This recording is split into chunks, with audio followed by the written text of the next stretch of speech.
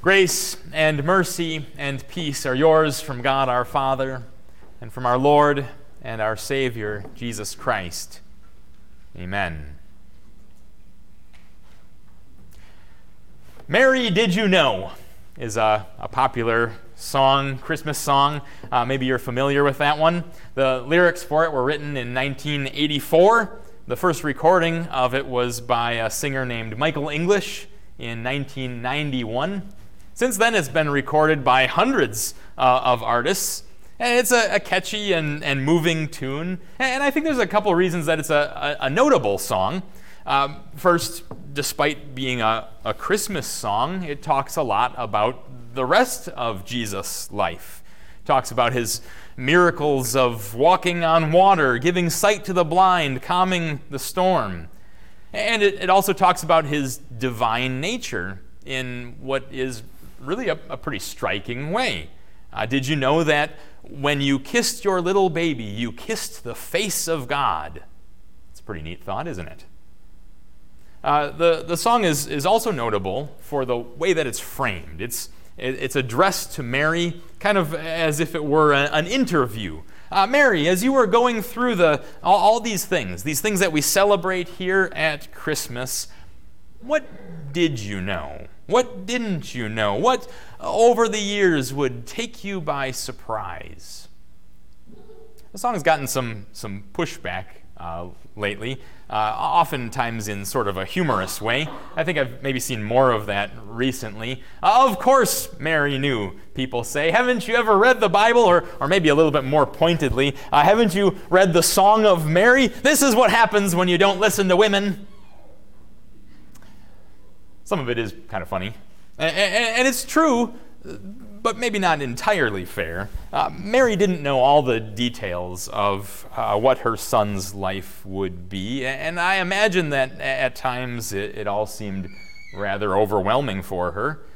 But on the other hand, she did, in fact, know. She knew who this son was, and she knew what this meant for her and for the world.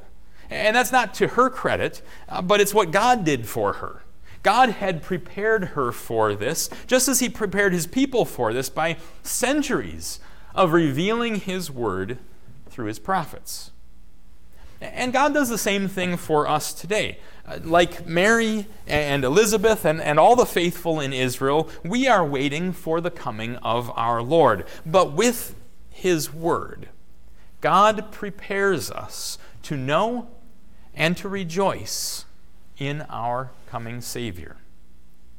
The evangelist Luke records some things about Jesus' birth that aren't recorded in any other book of the Bible. Of course, we trust that Luke, like the other Bible writers, was writing by divine inspiration. And so his words are the Holy Spirit's words. But it was also Luke writing with his own knowledge, his own experiences, his own style. And one thing that's interesting about Luke is that he was a very thorough researcher, a true historian. We know that he spent a lot of time traveling with the Apostle Paul. And not only that, but it also seems likely that he was able to interview Mary, talk to Mary herself about what had happened. So he was perhaps the most significant person to actually sit down with Mary and ask, Mary, what did you know? This personal connection with Mary appears to be indicated in a number of different places in Luke's gospel, and especially right at the beginning as he talks about Jesus' birth. In the first chapter of Luke, he tells how the angel Gabriel appeared to Mary and told her what was going to happen. Despite being a virgin, she would have a son by the power of the Holy Spirit. This son would be the Son of the Most High God. He will sit on the throne of his father David. He will rule over an everlasting kingdom. And she is to give him the name Jesus. Sometime shortly after that, Mary went on a trip to visit Elizabeth. They were related. We're not told exactly how. Even though Elizabeth was considered too old to have children, she was 6 months pregnant at this time with John the Baptist. And the angel Gabriel had told Mary this. Mary would end up staying with Elizabeth for about 3 months, meaning that she probably left just before John was born. sure Elizabeth appreciated having some extra help during those 3 months, but Mary probably also needed somewhere to go. She was in a difficult situation. And who might be more understanding than Elizabeth, whose husband Zechariah was still mute at this time after having met that same angel Gabriel in the temple. The actual visit is really covered rather briefly in Luke. What Luke does emphasize, though, is the meeting of the two and how it was apparent that something special was happening here. Of course, motherhood is always a special thing, but this was more than just two new mothers who were spending time together. When Mary entered the home, she greeted Elizabeth, and Elizabeth was filled with the Holy Spirit. Well, what does that mean? That's isn't a phrase that's used very often. It appears in the Gospel of Luke, and it appears in the book of Acts, which was also written by Luke. A person who is filled with the Holy Spirit is someone who speaks God's word by the Holy Spirit. Sometimes that's in a prophetic way, as Zechariah would after John was born and he was no longer mute. Sometimes it's in a miraculous way, like when the disciples spoke in tongues at Pentecost. They were filled with the Holy Spirit. Sometimes it's in a bold way, such as Peter and the early Christians in Acts 4 and Paul in Acts 13. Here, Elizabeth spoke by the Holy Spirit in a prophetic way. The Holy Spirit revealed to her what was going on.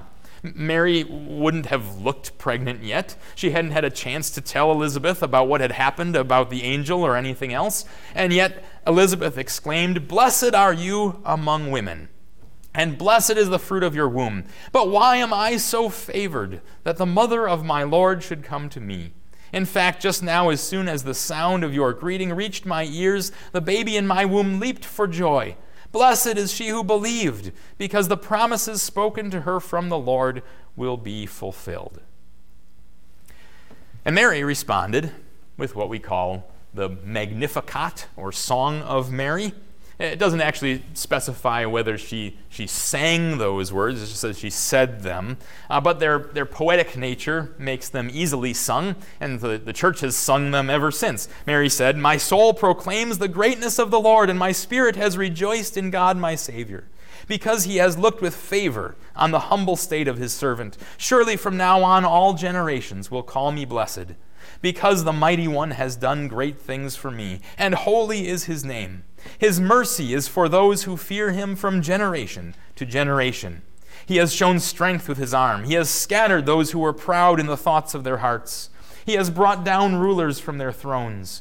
He has lifted up the lowly. He has filled the hungry with good things, but the rich he has sent away empty. He has come to the aid of his servant Israel, remembering his mercy, as he spoke to our fathers, to Abraham and his offspring forever." This song of Mary is beautiful. Mary describes God's grace to her, and she describes God's grace to the whole world. Just like with Elizabeth, Mary was also speaking by the Holy Spirit. But while Elizabeth said things that she could have only known if the Holy Spirit had revealed them to her right then, Mary said things that God had been revealing to her through his word for her whole life. Her song is full of phrases and thoughts that come from all over the Old Testament. What did Mary know? She knew that the Lord is great and that God is her Savior. She knew that God brings down the proud and raises up the lowly. She knew that God keeps his promises from generation to generation. And she knew that because of his love and by keeping his promise through her, every generation would call her blessed. Gabriel didn't need to tell Mary all of that.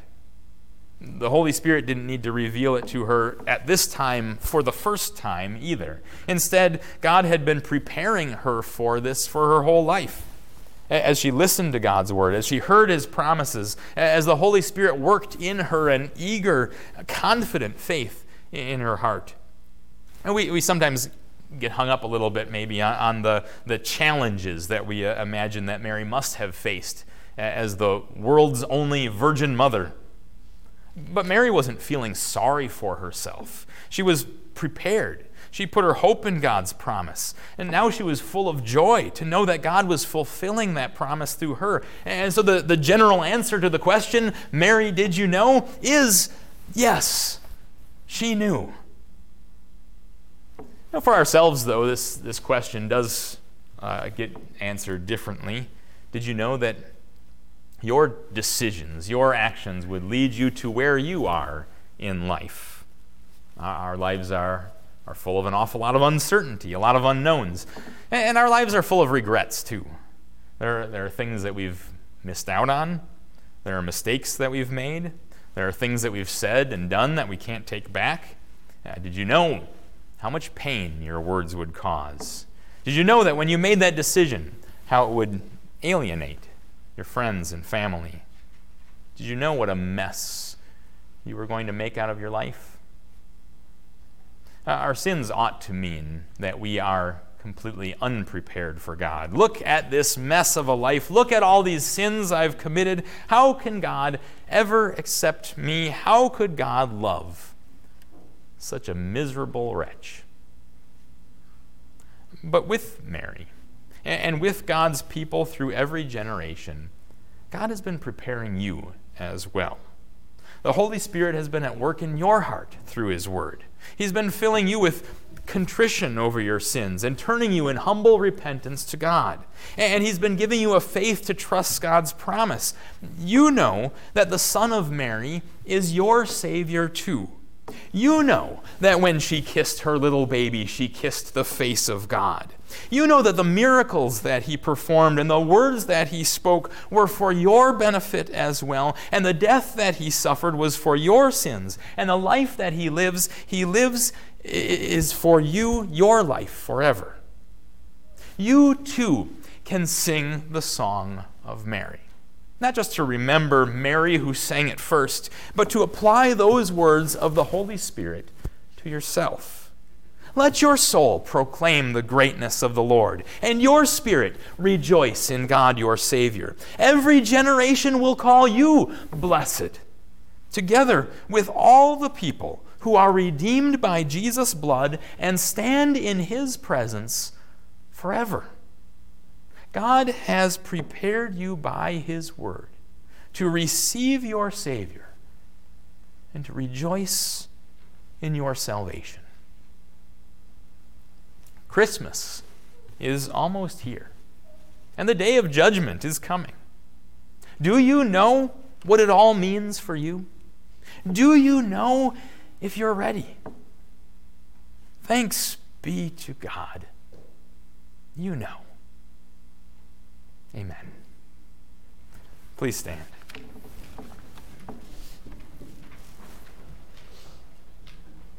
The peace of God, which surpasses all understanding, will guard your hearts and your minds in Christ Jesus. Amen.